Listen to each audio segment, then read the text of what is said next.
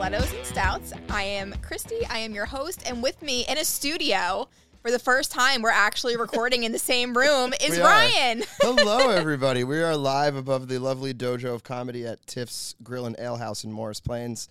Huge thank you to them for letting us use the space today. So we are here. We're going to record in person. And unfortunately, we are coming to you at the end of a Devils season. But I will say, honestly, now that it's over, having some perspective, what a ride, man. And that's what it's all about, right? It's all about perspective. I've been saying this all season. Like, the way I look at it from a media perspective is different from the fan perspective, from the player perspective, all the way to the coaching perspective. It's completely different. Now, the team exceeded expectations like we knew they would. The minute they qualified for the playoffs, we knew they exceeded expectations. And you and I kind of said that they were playing with house money when they got into the playoffs. Yeah. My one caveat was it's the Rangers. You got to beat the Rangers. Mm-hmm. And then after that, it was just like, all right, I mean, don't get me wrong. I want to beat Carolina desperately, but it really felt at that point that they had accomplished just so much for such a young team. Yeah, and Carolina, I mean, and I've said this so many times, but I think people are forgetting Carolina's been picked to be a Stanley Cup winner for so many seasons. So there's no shame in losing to that Carolina team. And as a fan of the sport, the Eastern Conference final that fans deserve is the Carolina Hurricanes versus the Florida Panthers. It's going to be a knockdown, drag-out series. I thought Carolina's forecheck was exceptional. I also thought there was a way for the Devils to break it, and I never saw them make that adjustment. Mm-hmm. From my eyes, it said play it quick up the boards instead of trying to do your thing through the middle of the ice, which they did a great job of taking away. Rod Brind'Amour is probably the top 3 coaches in the league, 100%. Every year. And kudos to them. Great game plan. They did a really terrible job of what they were good at all year, which was high volume shooting, especially in the first 3 games. 4 and 5, they got back to it a little more. I was at game 4 and we met up between periods 1 and 2, where they had just given up that tying goal. And I said to you then, I'm like, another giveaway in the end of 2 and they're done. And they just came back out and laid a complete egg. But so it was good to see them come back with fire. Play-wise, I felt like they deserved to win Game 5, but they didn't, so. And, you know, for me, and I've always said this, you know, when you listen to, like, the Tampa Bay Lightning players talk after they win their championship and the Colorado Avalanche players after they won their cup, they all talked about the hard losses that you have to go through in the postseason. Yeah. And I don't think that losing to Carolina, like, it's always hard to lose, don't get me wrong. But again, I don't think there's shame in losing to a team like Carolina, but I think the way that they lost was devastating because you don't want to see them lose in overtime with a delay of game penalty on the penalty kill. Oh. And can I just vent for 2 seconds? Go. At no point can you blame one player for that loss. Like, I saw people were blaming Siegenthaler. I saw a lot of people in my comments were blaming Tatar. You win as a team, you lose as a team. Because if Tatar passed the puck back to Siegenthaler and he had it and it wasn't rolling on him and he just passed it to his defensive partner, you've seen that play a million times throughout the season and nobody would have thought anything about it. You win as a team, you lose as a team. And I felt so bad for Siegenthaler, who's had such a great season. I believe he is going to go play in Worlds. Yes. All right, awesome. Good for him. And he even made some comments, it seemed, talking about how, you know, he signed for less money because he believes in what's happening in New Jersey. And that's going to kind of segue us into Jack's comments as well. Yes. And I think that's leading by example, to be honest with you. He went out and said, I'm going to sign this deal that I know in a few years I'm going to be underpaid. And I understand the bridging the RFA years, taking a little less, I get it. But Jack Hughes at $8 million a year next year it's highway robbery. It's robbery. And he, as a leader of the team, expects others to do the same. Hey, you want to be here? You want to be a part of what we're building? Let's roll, and let's be smart about it. I think that's what he's saying there. I don't think he's needling a single player. Well, and I think what's interesting is, like, last season, you had Miles Wood go up to the podium, and he was saying that, I think we're a couple of veterans away. I think at times we were too young in the season, and we needed some veteran voices. Enter Andre Palat, Eric Halla, Brendan Smith. And now it's like I was looking at the team and I was listening to them all talk, and it goes, you kind of have the attitude of run it back. Yeah. Just run it back. Like, you have the pieces here. maybe add 1 or 2 guys. I know the goaltending is going to be a whole other issue again. I don't even want to talk about it. Leave the goaltender. I do at some point. Okay. We don't have to do it right now, but I do at some point. I'm team roll it back with Vitek and Schmid, and if you need to address it, you address it. Yeah. But throwing everything at Winnipeg to try and go get Connor Hellerbuck at whatever 30 years old he is and needing a new deal, I just think that's a terrible use of your resources. You've been so disciplined. Mm-hmm. You've been so good up until this point. You can't do it. Well, and I guess we will talk. We will talk about it.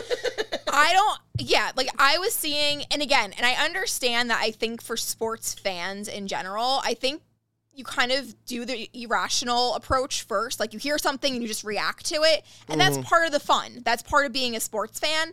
But to sit down and say, oh, we need to trade Vanacek, he got you to the postseason. And that's what Jack was saying. Like, it was a collaborative team effort. And if you want to look back on this season, there in November, the BMW line shined. When Jack was struggling, you saw Tatar step up and had like an 8-game point streak. Like, this was really, from October to the end, was a collaborative team effort. And I don't think that you can just eliminate Vanacek because you weren't happy. Because guess what? He wasn't happy either. That man was crushed after that game. Completely devastated. Like, nobody wants to win more than the guys in that room. I felt so bad for him. And we talked about this a few shows back. He's exceeded the amount of time he's ever played in a year by some ridiculous amount of games. So I think for people to attack him, it's really unfair. And that's also part and parcel to the Martin Brodeur experience, where you're never going to see a goalie starting 70 games a year. First of all, it's just in load management sense. The game is so much quicker. The shots, a wrist shot is a slap shot that Marty used to face. Let's be honest. Mm-hmm. And it's a different game now. You're never going to see that. But I think Devils fans are so used to that. You heard it when Corey Schneider came in and people were like, oh my God, he can't play the puck.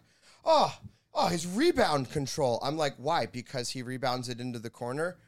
He was a high-level goalie until he hurt his hip, which is a whole different conversation we can have. But everything's been not good enough for Devil fans ever since Brodeur's retired. Well, and again, I think you look at Vanacek, he only played 3 postseason games before this season with New Jersey. Yeah. So it's not like he had 25, 50 games of experience under his belt, and you look at him and say, oh, this is a Connor Hellebuck that we brought in to shine in the postseason. Like, you have him and Akira who are still, like, developing in that sense. Completely. And the playoffs are a different beast. Yeah, completely different beast.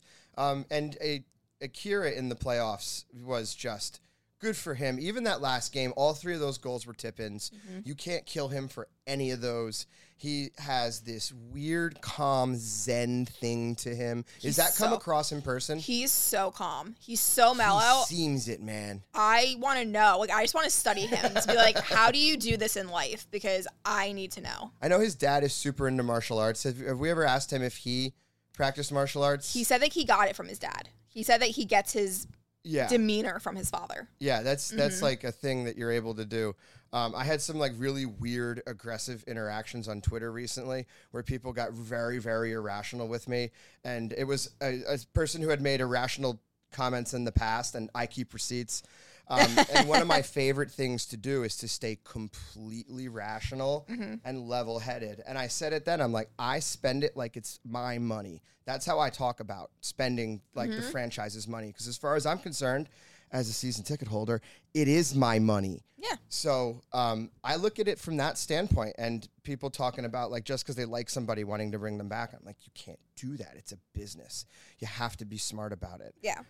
Speaking of bringing people back, Eric Holla, I will buy your jersey if you re-sign with the Devils. I will buy your jersey the day you sign your contract. I will post about it, and I will buy your jersey the day you sign. The evolution of the fan base's reaction to Eric Holla was a fascinating one to watch. Wild. And not for me, though. I've been consistent. And I've been consistent as well. We both have. And it's so funny because when he spoke, he was one of the players that he spoke yesterday and he left. And I said, I can't wait to re-listen to his interview and transcribe it. Because it's just, and the thing with him too, from my standpoint of interacting with him, is he always sits down and when you ask him a question, he really like thinks about it.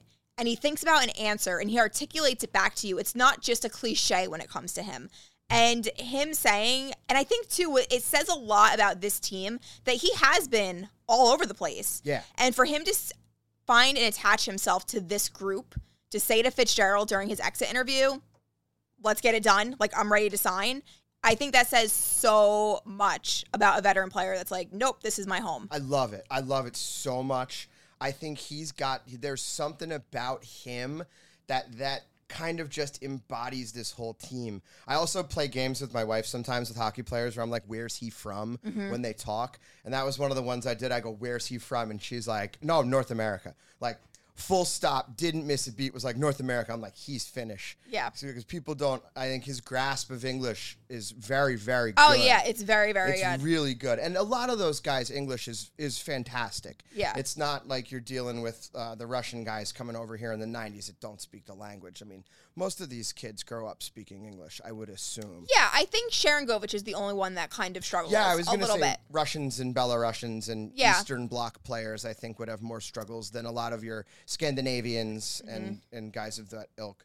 But, I mean, he seems like he just connects with this young core. I mean, it seems like Jack loves him to death. Jack does love him. That's fantastic. But that's the thing, though, that I found so funny yesterday and ironic is when Jack and Eric were playing together earlier in the season and fans were like, Lindy's senile, he shouldn't have these two together. And somebody finally asked, you know, basically, why are these two playing together? And Lindy said, Jack loves playing with Eric. You had all the fans on social media that were like, Jack must have had a gun to his head. Like, Jack doesn't know what he's talking about because they were so adamant that the two didn't belong together. And then after Jack says yesterday, I'm a huge Eric Hall fan, everyone in the comments is like, oh, like all of us. And I'm like, wait, what? No, none of you. What are you guys? I mean, it's the fun, right? I guess it's the fun of sports. But from like my perspective, I was like, does anybody remember what this was like in like November, December? Because you guys all wanted Hall off the team. Oh, traded. What a mistake. Well, it was still better than Zaka. That was my favorite one. Well, he's still better than Zaka, even when he was like struggling. That was the kick on Zaka on the way out the door. I still stand by when I wrote this last summer. The trade for Eric Hall and Pavel Zaka was a win-win for both organizations. At least last year. I'm not saying the future, but for last season, that was a win-win trade for everybody. I think it's a win-win trade, like kind of forever at this point. You know, you've got Hall entrenched in this team now, and let's be honest. Look at this team. Zaka wasn't playing on this team. No. Where was he playing?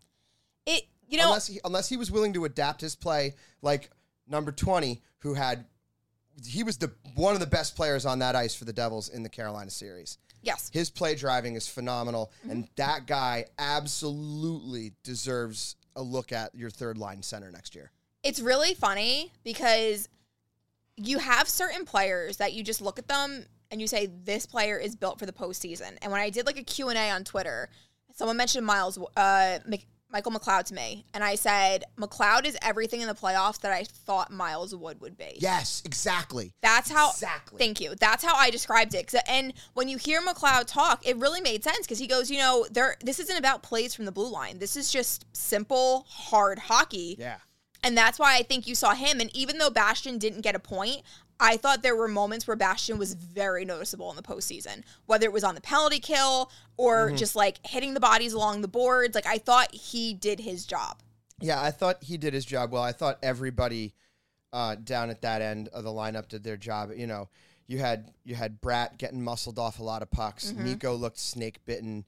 Nico's face he constantly looked desperate to do something. And you just want to see that out of your young captain. Yeah. He looked like he desperately wanted to succeed in every scenario. And he looked crushed after that game. But I want to see that. I want this to hurt you. I want them to think about this all summer long when they're training. Which, a real quick training note, did you hear the group of people that the Hughes brothers train with? Yeah. It's a who's who of the national development team, NHL players. Yeah. And Luke goes, yeah, there's a lot of money on that ice. Yeah, that's what he said. Which is hilarious. Luke's pretty funny. Is he funny? I feel like he might be low-key a hoot, right? Yeah, he's low-key funny. Like, he'll kind of just say things, like, even when he was, like, laughing, he's like, I don't even know what I was saying. Like, he seems like... That's great. Because I think there's certain... And again, all the guys have different personalities. And you kind of see, like, he's a kid. And he's kind of like low-key funny like that because he doesn't take himself too seriously. There was actually a really funny moment, and I don't know if I ever shared this on the show. When Luke first came over, he was talking with the media, and his locker was right next to Curtis Lazar, who is a gem, by the way. And Curtis played with... Curtis is so nice. Is he the only player in the NHL to play with all three Hughes brothers, correct? Yeah, Curtis was very excited about that when he first came over. But Luke was sitting at his stall, and Curtis was standing there, and Curtis is like, Luke, you got to stand during your interviews. It's just more professional to stand. Don't sit when media come and talk to you. And ever since then, when I saw Luke stands at his stall now. And I said, it's like the little things like that about like teaching kids how to be professionals. Yeah. And it was just like a little moment, but I noticed, I'm like, now Luke always stands after like I heard Curtis say that to him. That's adorable. He looked so poised on the ice, especially that last game.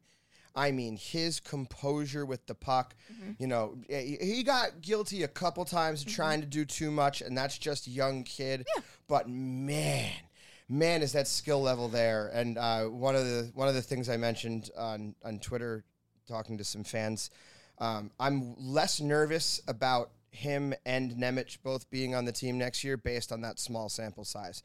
Luke looks like he's got the poise to pull it off, even if he were struggling. I'd still love to live in a world where you don't have to bank on that. You know, there's no harm in letting a young defenseman cook. It's not like he was the destroyer of worlds in the AHL this year. Yeah. He was good. He was very good. But he wasn't like, oh, my God, he's playing against children. He needs to come up here now. Yeah. But from that standpoint, Luke Hughes never playing a game ever for the Utica Comets. Unless it's on like a rehab assignment. It ain't happening. And it's funny because you know how my philosophy is. My philosophy is there's no need to rush, you know, because when you look at that. Yeah, our philosophy is very similar. Like, young players make young mistakes. Absolutely. Like, that's just, and it has nothing to do with their talent. It has nothing to do with their skill set or, like, their ceiling. It's just young. It's part of the journey. It's part of the experience. And I was talking to somebody, and I said, for next season, I said, a pairing of John Marino and Luke Hughes is very intriguing to me. Yeah, that's potent. And don't forget how well Luke played on the right side. He played a lot of right D for Michigan. I watched a lot of Michigan hockey these past few years. That's why I'm on the boat of, don't get me wrong, Connor Bedard is the consensus number one. Adam Fantilli, not a bad consolation prize at all. You're going to have a fine young player. But Luke can play the right side, and he can do it well. Yeah, yeah, I think that any questions, and again, it was a small sample size, but for Luke to come in and play in the playoffs the way he did and have the composure that he did, because we have to be honest, during the Carolina series, most of that team looked overwhelmed more times than not. They did. Yeah.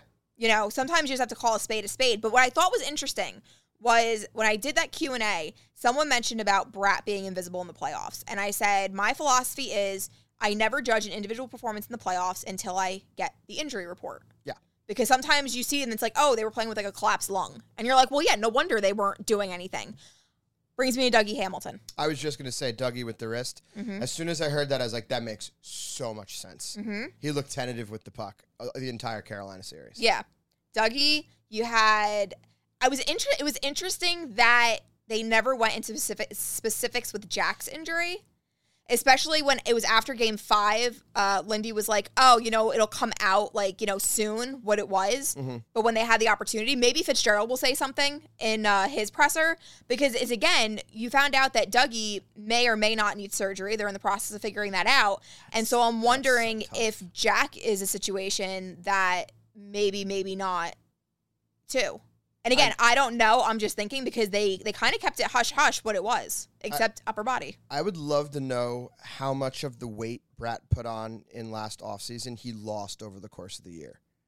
Because they all lose weight throughout the year, right? And at the beginning of the year, he looked like he was able to play a little bit more of a physical game. He would go wide around defensemen and be able to lean in, push his way, not the way Timo does, but he was able to get a little bit more physical. Yeah. He looked like he was getting thrown off the puck a lot. Did he have any injuries? When someone asked him, he kind of just said that, you know, throughout the season, like, players get banged up and stuff like that, but didn't actually say anything about it. Okay. Because I think even Palat, and again, he was one of the first players that came out, I think Palat even made a comment and was like, you know, nobody was 100%. But we all knew that because every team says that every postseason. Nobody's at 100% when the playoffs begin. And then you had, Bastion had his undisclosed injury that he was kind of dealing with. Maybe was potentially from the injury he got, earlier in the season that just kind of like lingered on. And then you had Graves with an undisclosed injury, which everyone kind of knew at that point there was something off with him because of his performance in the postseason. He didn't look correct. He didn't look like this rock solid defenseman he was all year. Well, see, it was interesting because as I was watching the playoffs, I know in the beginning, Graves and Marino were one of the top defensive pairs, like even in the league in the beginning of the year. And I said it's funny because I think at any point in the regular season, if you asked any fan, would they rather keep Damon or Ryan? I think majority would have said Ryan, just on the size and the height and everything like that. My argument is I said when I watched the postseason, I'm going to say that Damon was probably one of the more consistent defensemen throughout the entire postseason. I know it makes for a bad show when we constantly agree, but I agree with you. And the emergence of Kevin Ball, although he had a couple of moments in the postseason, he deserved to sit a game here. And he's a young kid, growing pains. With the emergence of Kevin Ball, there's your size. I think the way the team is set up, if you can get Damon to sign on a deal that's maybe not team-friendly, but if you can get it somewhere where it's a deal that you could trade in 2-3 years if you needed to, which will bring me to another point of this whole defensive conversation. If we look at everybody's skill sets, right? Let's look at Simon Nemec's skill sets. Who does that remind you more of? Dougie Hamilton or Damon Severson? Ooh, wait, hold on. I don't want to agree with you right off the bat. What are you going to say? Simon Nemec's skill set, if you look at it in a bubble, what player does he remind you more of, Dougie or Damon? I gotta be honest. I haven't seen him. I haven't watched him in a while now. His skill set reminds me more of Dougie. Does it? Yeah. I haven't watched him in a while. I gotta be honest. He, especially like puck moving, right hand shot. Maybe not power play captain, but can play power play. I look at it a little differently than most. I don't see him as like the Damon Severson replacement. I see him as Dougie's replacement in 4 years when you have to move Dougie down the lineup. That's interesting. That's how I look at him. That's why I'm not hung up with him having to come up now. That's why I think Damon Severson, if you can get him to sign a 6-year deal at let's say $7 million, right? In 3 years, you can move that if you need to. The Dougie deal is a little harder to move. I think the only person on the team with a no movement clause is Palat. So you could trade Dougie at some point if you needed to. But I don't look at Nemec as like an immediate gotta plug him right in because I don't think you have a need for him right away. The only thing that I will say about that and with Damon is, and I've talked to a couple of the younger defensemen, they all really enjoy playing with Damon. And even like during his exit interview, he said that like his defensive partner was kind of a rotating door this year. And I also don't think that's easy for a defenseman to not have that consistent pairing because everyone's style is different, everyone's play is different. But I think there's something about him, his demeanor, and how he plays just a very simple defensive game. He's really good with young defensemen as their pair. He communicates well on the ice. I sat the 2 rows back in the corner for a game, and he's digging pucks out of the corner, yelling at the winger, yelling at the other defenseman. He is very aware of what is happening and where his teammates are on the ice. Yeah. I think that leads to some of those gaffes where he's expecting someone to be there because either they're supposed to or he saw it out the corner of his eye and he's expecting you to go in a direction in his head. Yeah. But his communication with his defensive partner is A+ tops. And it's good. I think that's why a lot of the young guys like to play with him. Yes. So I was curious now after the postseason, if you asked fans, if you can only keep one, would you rather keep Damon or Ryan? Which one you would go for? Yeah, I think you should put that poll up. Honestly, you should. It would be good discourse. That would be a very, very good poll. And with the caveat of comment as to why. Yeah. Because it can't just be, I like him, or Damon makes me, like, no, why? Like, what makes the most sense for the long-term growth of the team? Yeah. You're still in a wonderful position. You've got Holtz as either a plug-in or a trade piece. You've got guys on ELCs. You're going to have people on very reasonable contracts. They've done a wonderful, wonderful job of building this team to succeed for the long term. I believe they can even take Timo to some sort of like super aggressive arbitration and arbitrate his clause down to $8.5 million, I think, from 10 if they really needed to. Brat's a restricted free agent, so you've got flexibility with him. I mean, they're really set up well, and you got to give Tom Fitzgerald almost all the credit for this. Yeah, he did a great job. Wonderful. He understood that to have long-term success, it's going to take a while to build towards that. And one of the things that Nate Bastian said was that, you know, even when we were losing, he's like, we knew what we were building towards. And he said that's why, you know, when he was picked up by Seattle, because he's very open that was not a good experience for him. Yeah. And he said, that was one of the reasons I didn't want to go, is because I saw what was going to be built here. And I went through those hard years, and it's like, I want to stick it out. I want to see it through. And that's why when I look at a Damon Severson, even a Miles Wood, it's like they were here through it all. And now when the team's really starting to like open up, and now it's, you know, again, they're not going to surprise anybody next year. I'm not saying they're going to be the top of the league again, but they're not going to be a surprise. No. And to see players go through the rebuild and then be like, okay, I'm out. Especially like, because I always said in my mind, and I liked my conversations with Miles. I think Miles, like I said, he's very team first. I don't know if anyone cares about that locker room more than Miles Wood does. And to see him, and I'm like, for me, Buffalo makes a lot of sense. Yeah. In my mind, for a player like him. And Buffalo's still kind of like, I guess, I don't know, you can argue towards the end of a rebuild, maybe getting ready to contend now with Tage Thompson kind of exploding.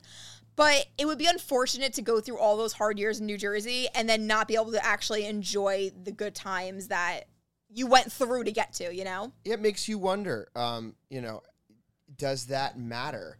Like, you hear so much about the modern pro athlete wanting to get paid. Where's Damon from again? He's from a rural area of Canada, right? Yeah, he's out Manitoba. Yeah, like Western Canada. Yeah. I feel like if I'm Damon Severson and I'm on a good team, I could be like one of those local rock stars where I could go back to where I'm from in the offseason and make 60 to 80 grand just in the offseason doing local endorsements. Like, I'm Damon Severson. I drive an Acura from blah, blah, blah Acura with whatever. You know, I have a buddy who played for the Green Bay Packers, and he used to make jokes all the time. He was a finance major at North Carolina, played for the Packers for 6 years, got his NFL pension, and never spent a dime of his NFL paycheck. He needed a car, he did a Cadillac endorsement. He needed something, he did a whatever endorsement. He would just do endorsements for stuff that he needed. Yeah. And then they would also pay him too. So when he got to Green Bay, there was like an Escalade waiting for him. Him and some of the other guys did a meet and greet at the dealership. They got Escalades. Yeah. You know, and I could see him being able to do something like that. Like the guys from the Maritimes apparently do that too. Like I could see Dawson being a rock star back in the Maritimes. Oh, and just doing like Dawson Mercer training camps where it's a week-long camp and Dawson shows up twice and everybody's super happy and he makes a ton of money. Yeah. Like, I could and you have to be on a good team to do that. Like no one cares if you're on a scrub team, but if you're Damon Severson, one of the top defensemen for one of the top teams in the league, it doesn't matter that it's New Jersey. And then, so I just wanted to make this point before we, I guess, switch over from defensemen. But one of the things I found really interesting with Kevin Ball, and I said yesterday, there's a maturity to Kevin Ball and his personality that really, like, something's different when you talk to him now. And it might just be the confidence, the fact that he kind of proved that he can kind of play in the league for a certain amount of time, you know, as an NHLer. But there was something different about him. And he was saying that when he was sitting in the suite with Brendan Smith, Brendan was showing him things and pointing things out to him on the ice. And he goes, I learned so much from him. He goes, I honestly felt like he was a professor. Like the way that he watched the game and the way that he interpreted and kind of just talked me through it. He's a professor of the game. And I said, see, these are the things that people don't realize. And this is why people don't see value in some players more than others. But I'm like, but that is so important. It's huge. And I think that's something we talked about coming into the playoffs. Like, is a guy like Brendan Smith just as useful up in the press box as he would be on your bench? There's your answer, as far as I'm concerned. Like, that's a perfect 7th defenseman for this team. Yeah. Like, that's a terrible role for a kid who's maybe going to play some, maybe not. Look at what Holtz went through this year when he was up. Like, kind of playing, kind of not. You could see it in his like, he would talk about wanting to be able to play, and he was like, look, if I can't play here, let's go play in Utica. And he seemed happy to be back there and played well. He got injured. Did we ever find out what his injury was? I don't believe so. Yeah, I didn't see it anywhere. I know he did end up coming back towards the end of the year. But the Utica Comets there's talent there. The Devils are set up really, really, really well. I mean, your forward group is going to start to get crowded if we're transitioning into forward chatter. It's going to start to get crowded here, and you're going to have to start making some tough choices. Well, when you look at, if I could actually pull this up on my phone, the RFAs and UFAs are very, very interesting. And before we dive into each one, I'm just going to sit down and say, I told somebody that when you look at the postseason, I felt like there were some players that might get a little bit of a raise for what they were able to contribute and how valuable they were. And then I think there might be some players that might not get as much money as they think they're worth, or that their agent thinks that they're worth. 100%. And that's just the way it goes, right? I can say it because you have to be in the locker room and deal with it. You can look at both the RFAs that people have been arguing about. Jesper Brett, let's be honest, from my perspective, cost himself money. He cost himself money in the postseason in the last month of the regular season. He kind of disappeared. Again, why I'm curious if he lost a lot of that weight. That aside, though, you look at a guy like Timo who literally breaks his face. Broken nose, breaks confirmed. his face, and then is just a bull in a china shop every shift on the ice. Every shift. And quite frankly, that's the guy I give the money to. It's not a hater thing. It's not anything, and I don't really care that Timo's not a homegrown Devil. I'm doing air quotes. If you go do that for this team, you deserve to get paid. Well, and again, I think it's about a role because, and we've said this, what Meyer did, especially against the Rangers, there was no other player on that roster that was going to take on that role. And when Bratt met with the media at one point in the postseason, maybe it had to be during the Carolina series. Guys, everything, it really does blend together. But he was saying about how there's other ways to contribute if you're not scoring goals. Yeah. And you saw that with Timo. You saw that Timo wasn't on the score sheet, but you without a doubt knew he was contributing. And I think that Bratt specifically mentioned about, even if it's you being on the ice and preventing the other team to score a goal. And I would have to go back and look before I give a definitive opinion on it.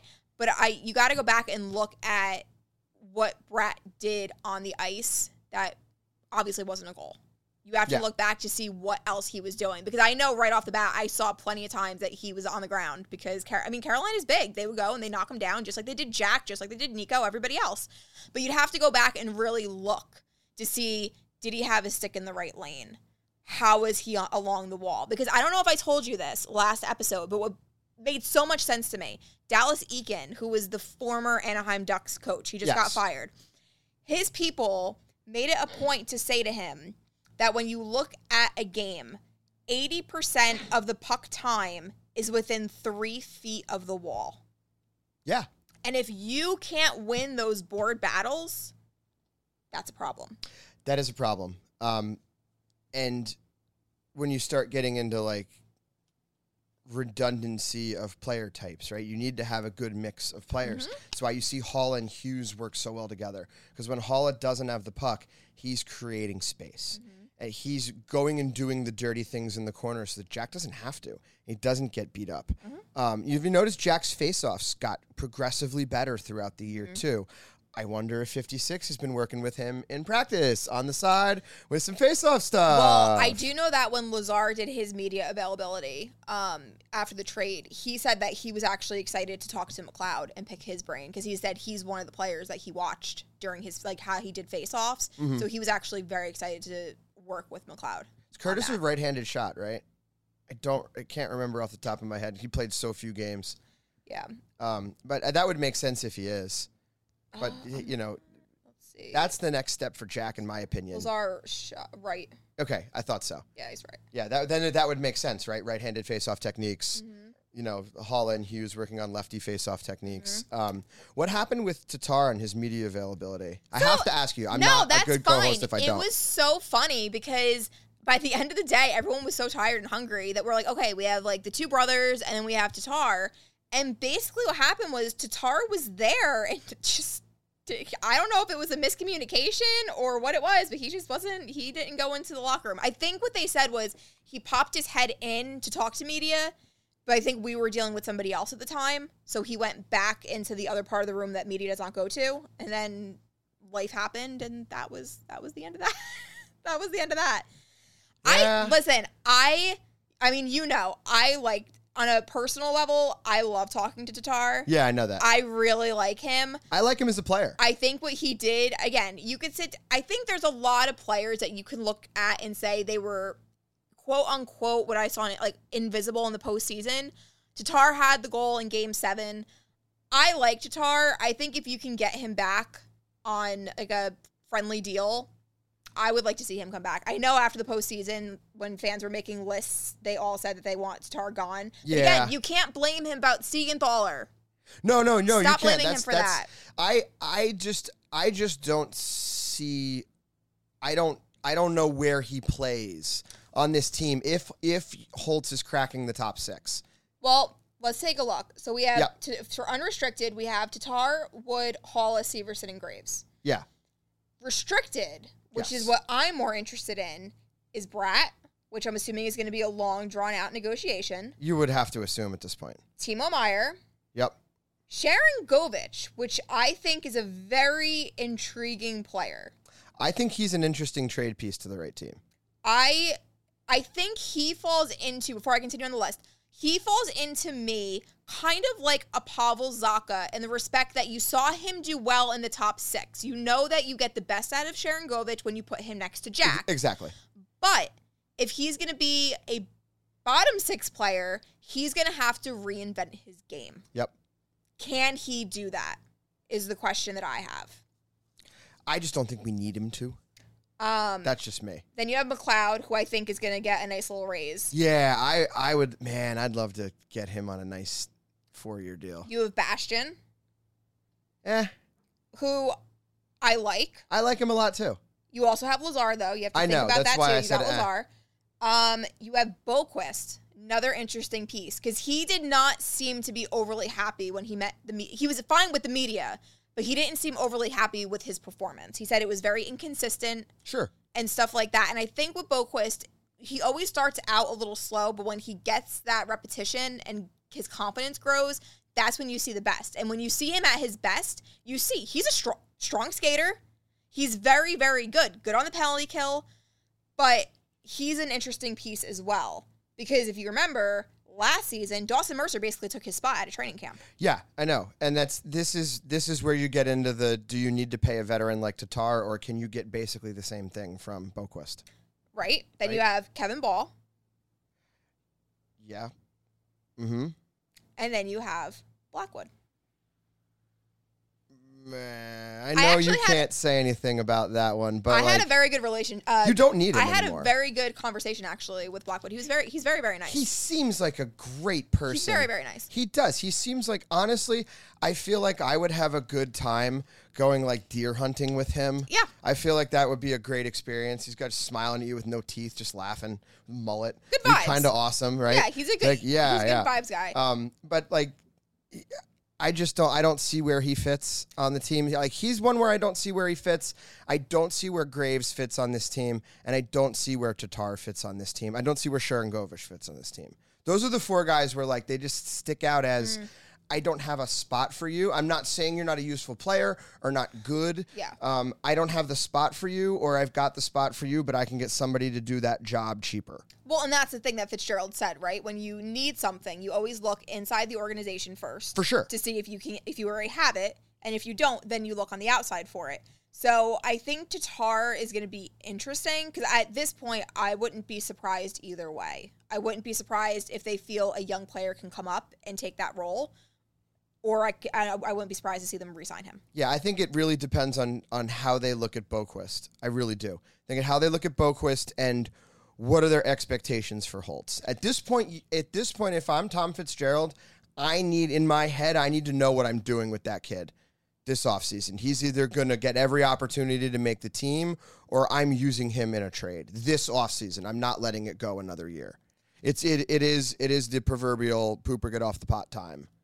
For the player and the decision on the player. Because if you wait another year and he's meh, now you don't have the trade piece that you have. Where the league still looks at him as a slightly underdeveloped player with an elite shot. Will they still look at him that way in a year if he's still not developed? No.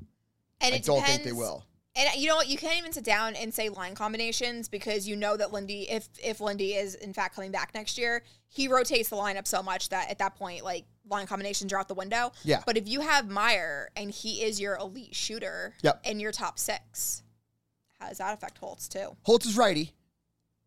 Holtz is right-handed. So from that aspect, you do not have an elite right-handed shot on the team. We're very lefty-heavy lineup. Mm-hmm. Very lefty-heavy lineup up front, especially. That's where, like, you would love to see Holtz, grab on, even if it's in like a third scoring role, right? Yeah. But you need to decide what you're doing with him. It's time. And I think the one benefit that I'll say with Boquist is what you really saw this year was the coaching staff or Fitzgerald, whoever it is, they love their versatile forwards. They love forwards that they could switch from wing to center, and Boquist has that skill set. He does indeed, and he's a penalty killer. He strikes me as a very intelligent hockey player. He's very intelligent. Is he a smart guy in general? He's a very intelligent hockey player. I've seen smart hockey players that are dumb as a box of rocks. Yeah. You know what? Boquist is quiet. That wouldn't surprise me. He's a quiet, regal Swede. He's quiet, but I think that his hockey sense is underappreciated. Yeah, he strikes me as a kid who has a better grasp of the game than you would expect. Mm-hmm. That's just my layman's looking at it. I like the kid. I really, really want him to stick. I liked Zetterlund too. I know he's a restricted free agent. Yeah, well, we'll see what happens. Yeah, I know. I'm messing around. There's another guy you don't really have a spot for on this team, especially if you sign the guys you're expecting them to sign. If they're able to re-sign Bratt and Meyer, your top 6 is set. Mm-hmm. What are you doing? You're not making that much better.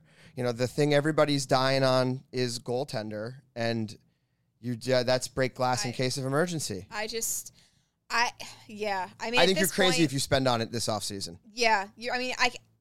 Again, people make these decisions, they're getting paid a lot more money than me. Sure. And they're a lot smarter than me. But I just don't see a reason why you wouldn't run it back with Vitek and Akira.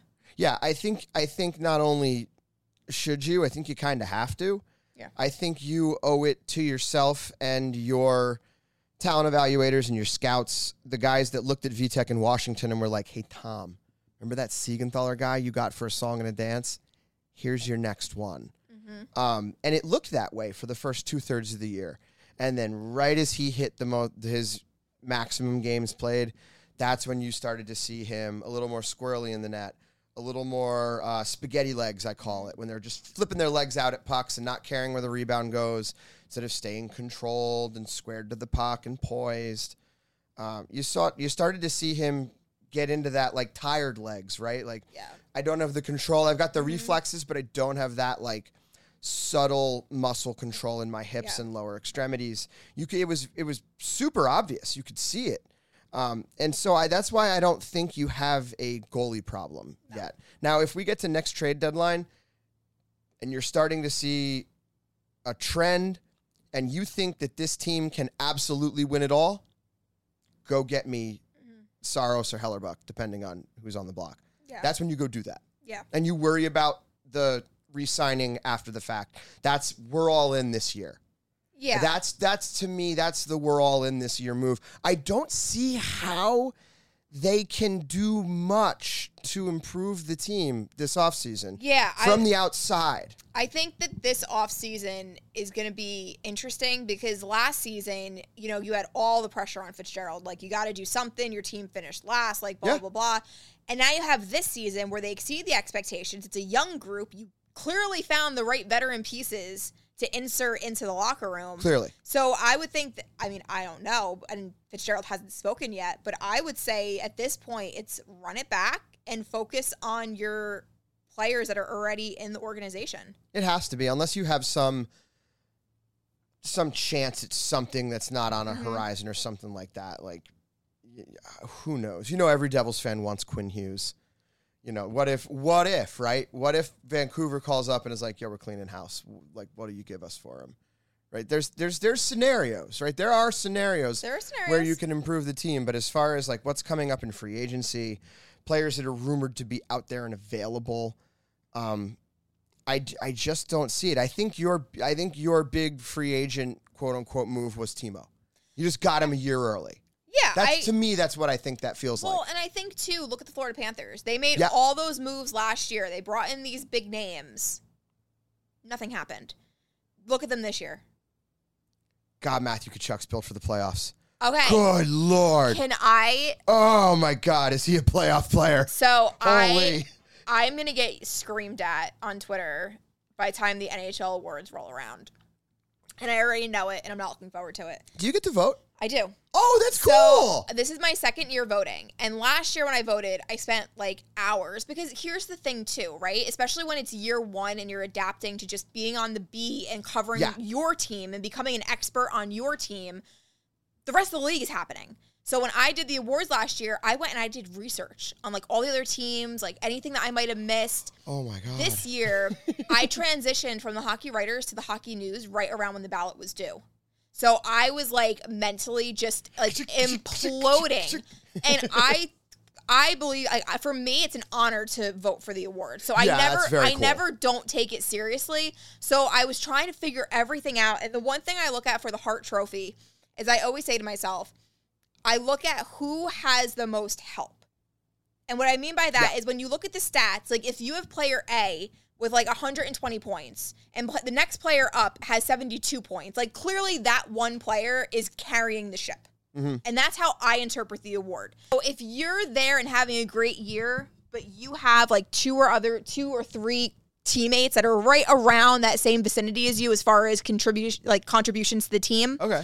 I don't look at that as valuable as, you know, running everything back. Matthew Tkachuk was not on my Hart ballot. Yeah. When I did my top 5. Yeah. I mean, for regular season wise, he probably shouldn't have been. He was not there. And honestly, I did have a Boston Bruin, but I did not have Pasternak. Really? Interesting. I did not have Pasternak. Interesting. I was going to say we can play a guess your ballot game. That'd be fun. I don't think think anybody wants to do that. I know we can't do that. When eventually everyone the ballots are released after the awards anyway, which is why I'm like, I'm going to get probably killed on Twitter by people saying that I have no business voting for the awards. Of course. But I feel like, because I was telling Ryan, I was like, Ryan, I said, I'm going to get like slaughtered on Twitter when my ballot gets released because I still think I can make an argument for all 5 that I picked. Uh-huh. But for me, when I looked at Boston, because I knew I was putting a Boston Bruins player on my ballot. You had to. And you had Pasternak. Obviously, he did what he did. The thing that I got stuck on was Allmark's record was 40 wins, 6 losses, and 1 overtime loss. And I was like, you can't. I understand that Hart. Crazy. I understand that normally goalies don't get the Hart. Apparently, I have a thing with goalies because I had Shesterkin as number 1 on my Hart last year, and I actually had Allmark as number 2 on my ballot this year. Really? I did, because I was like, you can't. 46-1. I'm like, you can't. Yes, Pasternak did what he did, but I still feel that when you look at that Boston Bruins team, the goaltenders, especially Allmark, they covered up a lot of flaws on that team. Okay. That is true. A good goalie like that can totally dominate and has less than 10 losses in a season, that's a justified vote. Like you're not coming in off the reservation and making some crazy claim. Like I always look at it as the guy, like if I took you off your team, how good's your team? For good teams, you got to be good. And you know, there's obviously an outlier this year with McDavid. Like I think the Oilers would still be good, but like that's just he's playing a different game. Well, he's literally playing a different game than everybody else that's putting on skates. And I think it's a different game. I think what's funny is I think most people kind of agreed that for the Hart, especially this year, we pretty much all think it's going to be a unanimous McDavid number one. Oh, yeah. So at that point, they're like, who cares about the rest of the ballot? Because you all know who's going to win.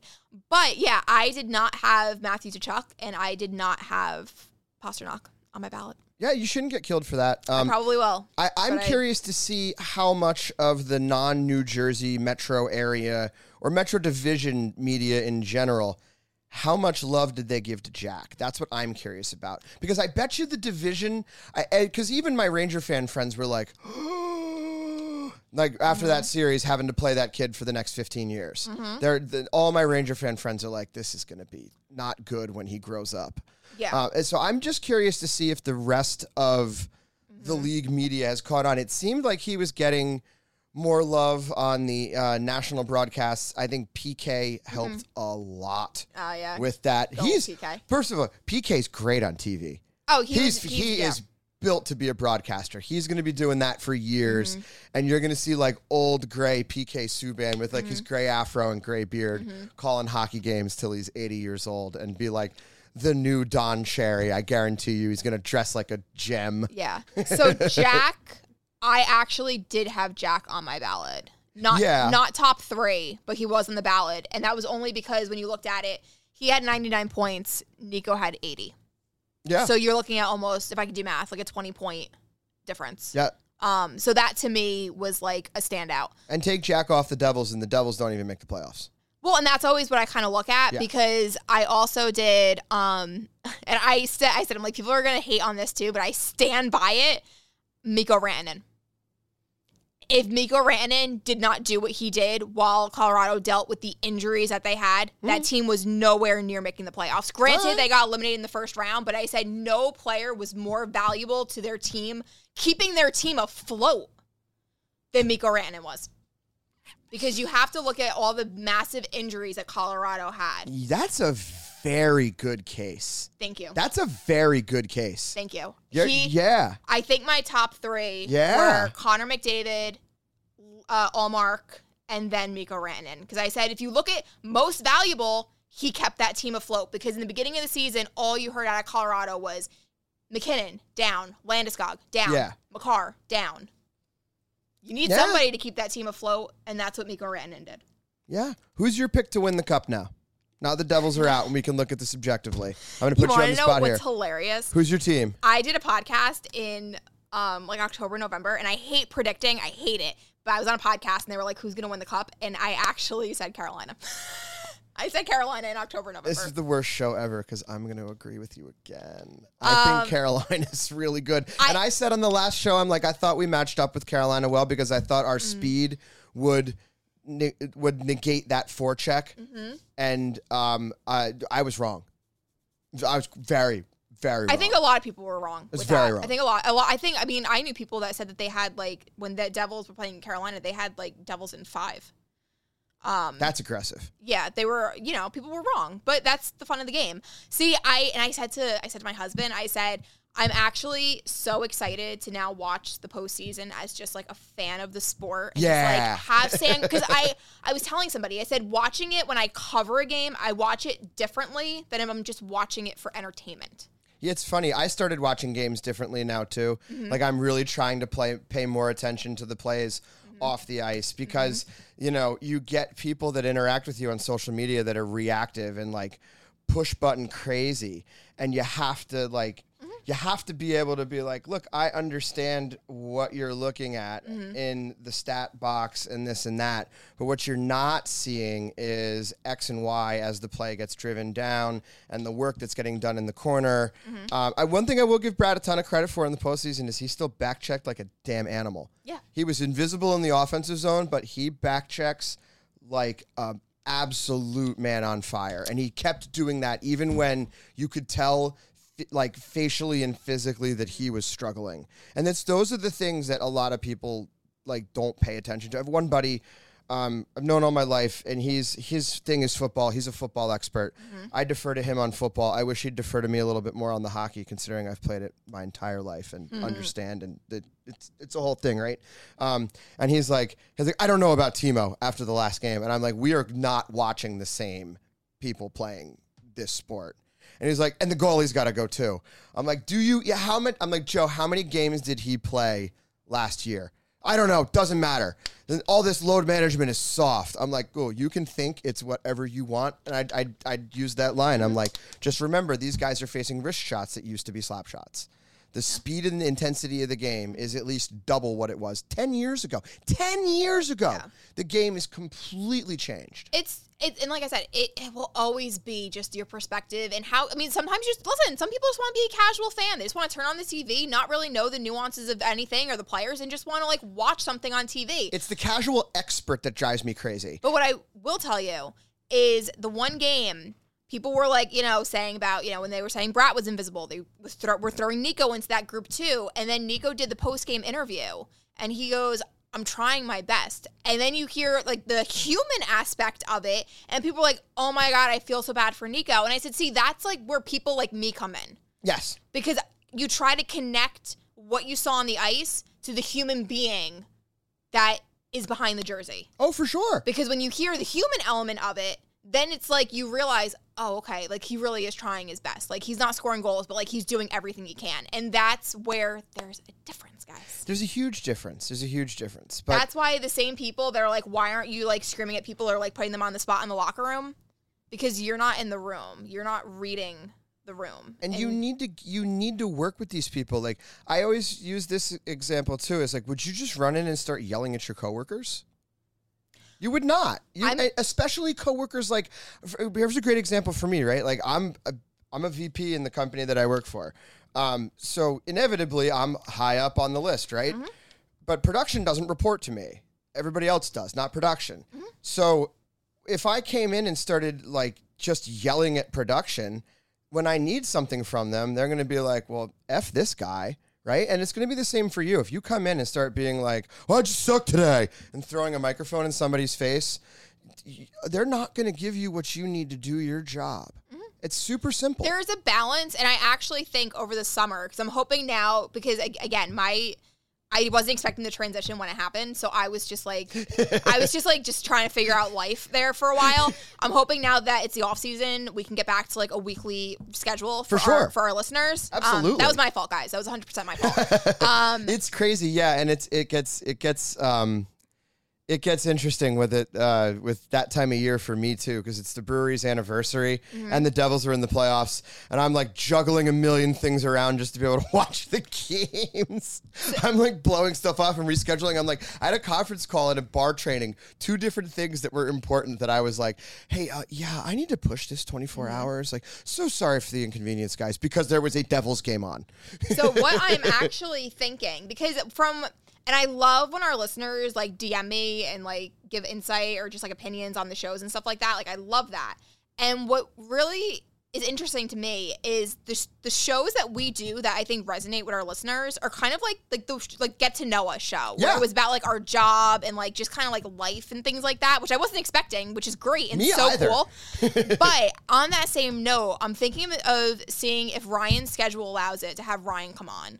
And we can have a show where we can kind of talk about his first year on the beat and kind of the things that people don't know that we do. That'd be kind awesome. of just like the little things, like when we're trying to just pay attention on just like sleeping and eating, like all the dumb things that you kind of forget about as you're just typing a million articles or trying to get your content out. So I'm thinking to have Ryan on and kind of not talk about the Devils, but talk about our experience covering the team and kind of what I learned in year 2 and what he learned in year 1. That'd be a lot of fun. I have so many questions for both of you. That would be a fun little like roundtable discussion, because I think people would be surprised how similar what people that think interesting jobs are, right? Like, I have people love that it's the most interesting thing in the world what I do. So like if I don't want to deal with that. I'm just like, I'm in beverage sales. It's not interesting. If I feel like being like, beer company. Da, da, da, da, da. Yeah. So I think people always have like common misconceptions about things that are like, oh, you know, like you have your dream job. That's so awesome. And you're like, yeah, but it's still a job. And like, we still deal with like I don't want to do this today. It's and just, like, it's human. And like burnout is a real thing. And I think these are all really fun things to kind of just like give Devils fans just a little idea of kind of like what the season's like for Ryan and myself. Yeah, that'd be a lot of fun. And we can do that here too. Just thanks again to the Dojo of Comedy in lovely Morris Plains, New Jersey. dojoofcomedy.com. I'm the sound engineer here. We have shows every Friday and Saturday. In fact, we've got a special treat coming up. A week from today, we have Mark Normand here for 2 shows. You know him from many, many podcasts, most notably the Joe Rogan Protect Our Parks podcasts. But check all the time. We've got some great local comics that work here often. Please come down, support live comedy. We're really, really trying to make a New Jersey comedy scene, and we're working real hard at it. We got to plug our producer's website, billax.com. Bill is a graphic designer. He does freelance work. He does editing, all sorts of stuff like that. And he has worked really, really hard with us all season long to make sure that we get the shows out. He's also been dealing with a major life transition the last month or so. So, apologize for any sort of, gaps in content. But, we're going to try to get you as much as we can here as the NHL playoffs wind down. For once, we don't have to pay attention to the draft. I don't care who the top 15 players in the draft are. It's awesome. And same with the NFL draft. I was like, the draft is tonight. It was literally complete afterthought. It's been an absolute joy and pleasure to do this with you all year. This has been super, super fun. It's really fun because when I started out this quest to do a podcast, I'm a Capricorn, so everything with me has to be like, it's like perfection. Like I have to, it's one of my, like, it's a downfall too. And no, you were definitely the right fit. As far as personality goes, you're definitely like, you're the opposite of me, which is what I really wanted. Cause I was like, perfect. Who wants to sit and listen to 2 of me? Nobody. And, it's funny because I don't think in my personal goals I accomplished with the podcast what I originally set out to do, but it ended up just being a lot of fun. Yeah. It just became a real fun to talk about it and talk about hockey. And we'll just, again, everything in life is a journey for me. So this is just another journey that, hopefully we get a better, schedule and system now that I'm with the hockey news and I have a whole off season to get my life in order. Yes. And we've got a spot to do shows in person if we want. Yes. So that's always a plus. I mean, you're slightly further north. Are you still Morris County or are you Sussex County? I'm Sussex County. Okay. I was going to say, you're either very northern Morris or Sussex. Yeah, I'm Sussex. Like as southern Morris County as it can get. I think there's like one more town south of me. But it's nice being able to record in person. This is a lot of fun. This is fun. So we literally just rambled for like an hour. I hope you guys enjoyed that, and we will be back with more content soon. We will indeed. See you guys.